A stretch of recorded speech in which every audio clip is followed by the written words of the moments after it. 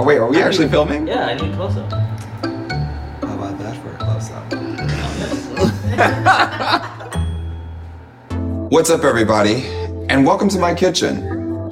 And on today's menu, we're cooking up innovation. What's in the portfolio? ARK. I'm Mark Monroe, and this is your breakdown. It's time to take a deeper look, see what's on the horizon, check if the earnings out or underperform the guidance. The good companies always striving for innovation, while the bad, short-sighted, often get complacent. But we plan for the future and look for action to take now. So gather around, it's time for the breakdown. All right, so here we are, 2021, and we're past 2020. And one of the best performing ETFs on the market was ARK. Yeah, ARK. ARKK. And they're led by a wonderful, outstanding team, but their leader, Cathie Wood. So what's been interesting about ARK? Well, outside of them leading in the ETF space for the past 5 years, it's the question of what's inside of the ETF. So today I'm gonna do a quick little breakdown about what's in the ETF, and I'm gonna kind of compare it and make it a little bit more spicy, so to speak, for the people back at home.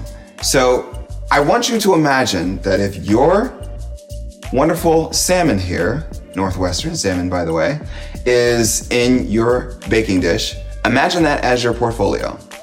Now, would you eat the salmon if it was just bare? Probably not. So with that being into perspective, we need a little bit of seasonings. And with those seasonings comes a set of companies. So how did I just break that down for you? Just imagine an ETF, otherwise known as an exchange-traded fund. Now, there's many different types of exchange-traded funds, but I'm gonna focus on two today and then show you kind of like a hybrid between the middle.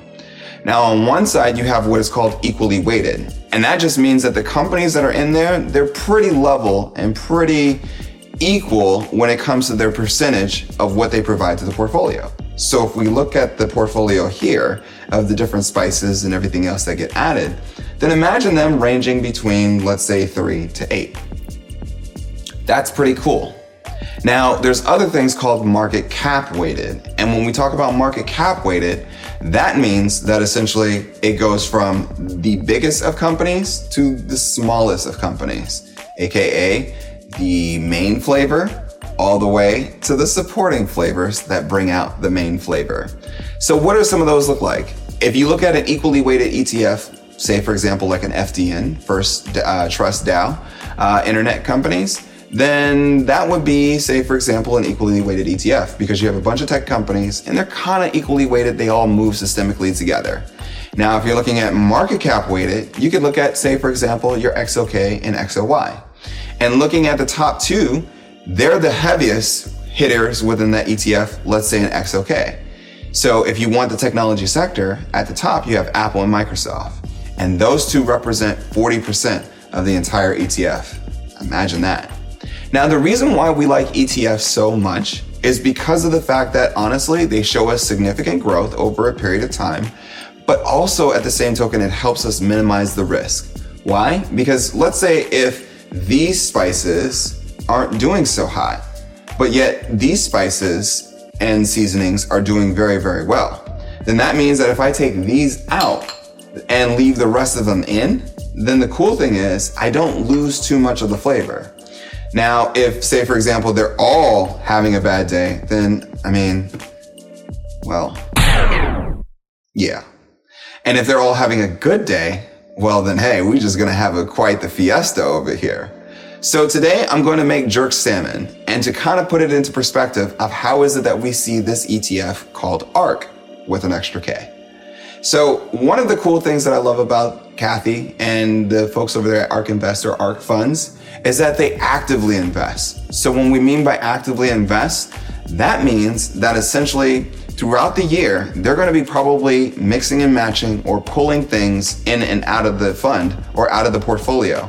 So if they notice that, okay, hey, this isn't gonna quite meet the standard or it's not on trajectory or on target, then we're gonna pull this from the ETF and we're gonna probably find something else to replace it. That's actively managing. Whereas in non-actively managed, it's pretty much like you going to your wealth management or somebody and they just press a button and you just pay them a percentage point in the process. Where's the fun in that? Today we make jerk salmon, and today we're also gonna make an ARK ETF. Now in this, of course, you gotta start off with a little bit of some of your olive oil. So we're gonna have some spicy Cajun olive oil. But starting off first in our first seasoning, we have Zillow. Now what's so cool about Zillow is the fact that Zillow, when you think about anything in real estate, the first thing that comes to mind is Zillow. I mean, of course, there's other people out there like Redfin, but just imagine this, back in the time, you really had to go through a broker to literally find the real estate for you. But now you have platforms today in which that you can actually see, hey, the property, and also go through 3D virtual tours before you even buy it. And on top of that, rental. The cool thing also about what Zillow is doing is they're taking a little bit of a chance when it comes to, say, for example, going into the space of flipping houses. Now, whether or not they're actually going to get a solid return there, that's up to them. So that's Zillow as we see it fit for today. Now, the very next thing that we have here in our ETF of ARK, we have what is called Teladoc. Now, what makes Teladoc so cool? Teladoc is super cool because, of course, since we had the pandemic, we noticed that essentially that not everybody could go to the doctor's office. So since they couldn't go to the doctor's office, what had to happen? Well, cue Teladoc.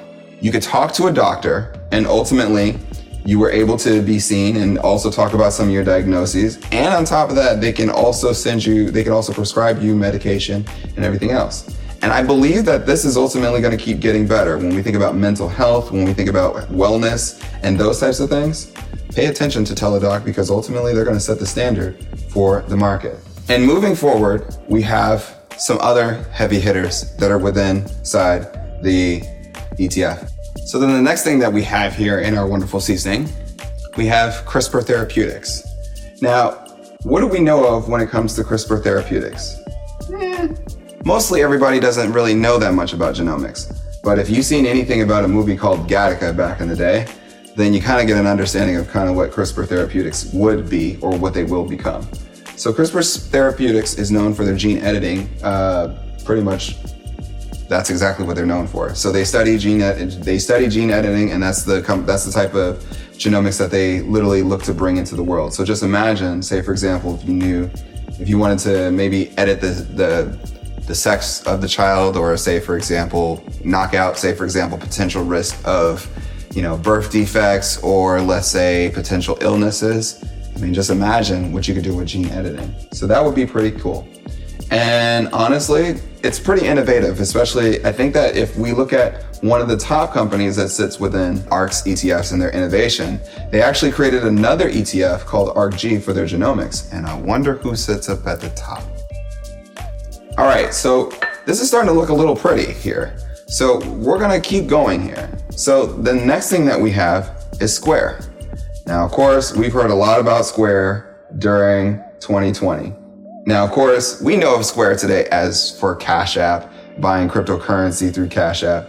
But then on top of that, it's known for its POS system, point of sale. So essentially, before COVID, they did this little thing called Square Restaurants, where they were going to bring out the restaurant functionality within, say, for example, small business all the way up to larger scale restaurants. Just imagine that, where you can literally have all your back office system when it comes to, for example, your sales, your inventory and everything else, as well as your tips, your patrons, all in one house. I think that would be pretty cool. And then honestly, they were on the verge of that. And on top of that, thanks to COVID, we also found out that a lot of folks were catching their payments through Square's Cash App system. So where they were able to get their stimulus check. That's pretty innovative. And then on top of that, where they're looking to go is possibly even becoming a bank, because they're already in the lending space in small businesses. So just imagine what it would look like if you have checking accounts, small businesses, as well as other feature sets that surround the ecosystem. And that's what's kind of cool about a lot of these companies that are within the space. They're providing dope ecosystems. Now, before we go into these final two, we're gonna throw in a little bit of, extra flavor, lemon juice. And we want to splash that with some of the other companies that happen to represent within the portfolio. Let's get into the final two. Roku. So when we look at Roku, Roku, once upon a time, was just only known for, say, for example, their Roku boxes. So a way that you could stream, say, for example, Netflix, Hulu, and all these different services through their box. But now they made it so that way they're now integrated across multiple different platforms. And on top of that, they've embedded themselves within TVs. Not only that, but they've also gotten themselves within the ad space. And who knows what's next for Roku. When we think about it, honestly, Roku, though that honestly, in my opinion, I think that Roku is an acquisition target from 2021 to 2025. But I think that they have a lot of road ahead of them. And what they're doing is quite innovative. Hence the reason why a lot of your TV manufacturers are working with them. I can also see them getting into the audio space if they really, really tried. Good luck to Sonos. And then the main function. Now notice in this portfolio, see now we went from having a bare portfolio, something in which that honestly you would, unless you really, really had to, then honestly this could just be good by itself with just a lot of supporting seasonings or a lot of supporting companies. But come on, we're talking about ARK here, and this is all about innovation, right? So of course, let's bring in some of the main sauce. And this is a wonderful marinade that brings it all together, that ties in all these flavors, but then at the same token allows you to know exactly who it is and why it's at the top. And so the final company that we're gonna do is Tesla. So if you really think about it, to have innovation and not mention Tesla, you're just doing yourself a huge disservice. Like a huge disservice. So when we think about it, Tesla literally covers over a multitude of everything. Now, of course, with all of these things, just imagine this portfolio as it could sit. I feel like I'm Bob Ross painting here when I think about innovation. And that's exactly what Kathy Woods and her team are doing. They're literally painting the entire landscape of what we know of innovation and putting it into one portfolio. So if I literally want to have innovation, then look no further. I've got ARK funds. And that's the reason why that they've been dominating. Because also that's the theme of the entire ETF. Remember when I said before it was more so about market cap weighting or equally weighted? See, in this case, it's about the theme that when we look at for ARK Invest. When we look at the theme for what we know of with ARK Invest, it's all about each and every single one of these companies really being in their prime. If you think about it, a lot of these companies are now starting to be the industry leaders, where once upon a time, they were just wet behind the ears or just literally trying to gather their footing and their place within the market. But now, they're no longer the underdogs anymore. They're writing the story, they're writing the vision. And ultimately, for 2030, looks bright. So now we got this beautiful dish, and of course, we're gonna have to take a look at what it looks like. So let's just examine this for a second. Now that we got all the seasonings in there, we've got a beautiful canvas that's ready to go and get baked. And when we mean by baked, that means literally deploying capital into the market and buying it and just waiting and setting it and then honestly coming back later after it's been cooked a little bit. Then we can enjoy the fruits of our labor when it comes to our portfolio. So just think about it like this. Here's what we put in when we talk about innovation. We have Tesla, Roku, Square, CRISPR Therapeutics, Teladoc, and Zillow. That's a pretty dope all-star studded cast as it pertains to the future of what companies would build for not only just what my world will look like, but also for what your children's futures will look like. But here's an interesting thing though when we think about innovation, right? Because innovation, everybody gets caught up on a lot of the benefits and everything else of what is gonna happen. But there's also some risks. Like for example, with any of these players being in the space, they can sometimes possibly either be one, too overpowering, or two, something could not go right where it doesn't fit, or say for example, there's a mishap. Whether we turned up the temperature too high, or say for example, the market just wasn't ready, or maybe somebody just didn't like spicy food. So when we think about it, honestly, there's some risk when it comes to innovation. And what are some of those risks? The market doesn't accept it. The market goes a totally different way. A recession, geopolitical hangups that ultimately stall innovation, regulation. These are all the things in which that even though that they're innovating and making way, these are things in which that could possibly have independent risks towards each and every single one of these pieces that sit within the ARK ETF portfolio. But if you believe in the long-term vision, and if you believe that ultimately that we will see that future of what innovation looks like, then these are going to be the companies that are going to lead the way. Now, are these the only companies that are going to lead the way? No, not at all. There's quite a few other innovative companies that don't sit within the ARK ETFs or within specifically this ARK Innovation ETF. And that's fine. There's a market out there for everybody. But within this case, if we really look at the data, well, ARK has been beating everybody for the past 5 years, and they really flexed their muscle during 2020. And they really captured the minds of not only just the millennial and Gen X investors, but also the future of investors, which is Gen Z. Why? Because when you think about a lot of these companies, the next thing that really sits on everybody's mind is ESG, environmental, social, and corporate governance. Now, these are going to be interesting topics that I'm going to talk about in another video when I probably do another breakdown. But each and every single one of these has a huge impact. We have some that focus on health. We have some that focus on finance. We have some that focus on entertainment, and then others focus on even climate change and transportation. So if you believe in the thesis of smart cities, if you believe in this, in the vision of autonomy, if you believe in all of these things, then look no further. You've got ARK.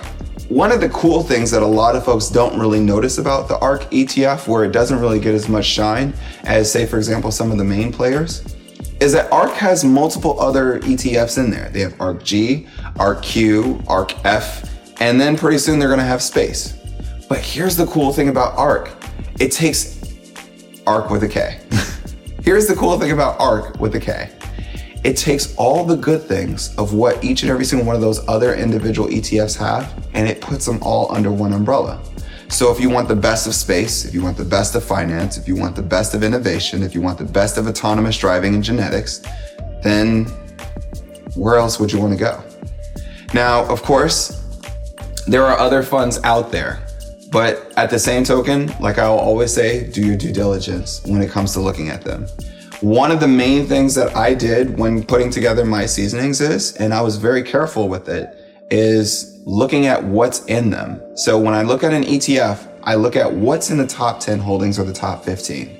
And the cool thing is when you buy an ETF or when you trade an ETF, you kind of have that time to really get to know who the companies are. So for example, getting to know like, okay, hey, within my ARK ETF, within my position, what caused it to move today? And then you can kind of study up on them.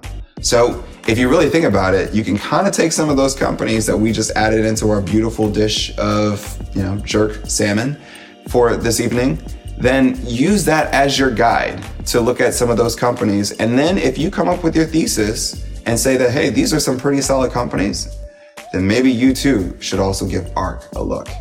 Well, I'm gonna throw this in the oven and we're gonna come back after it.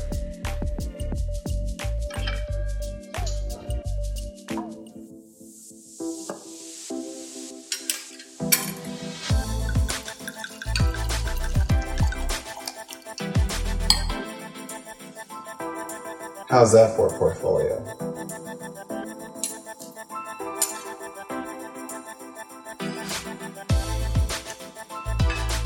We're cooking up innovation. I'm Mark Monroe. I'll see you in the next one. I'm Mark Monroe. Don't mind if I do. And this is your come up.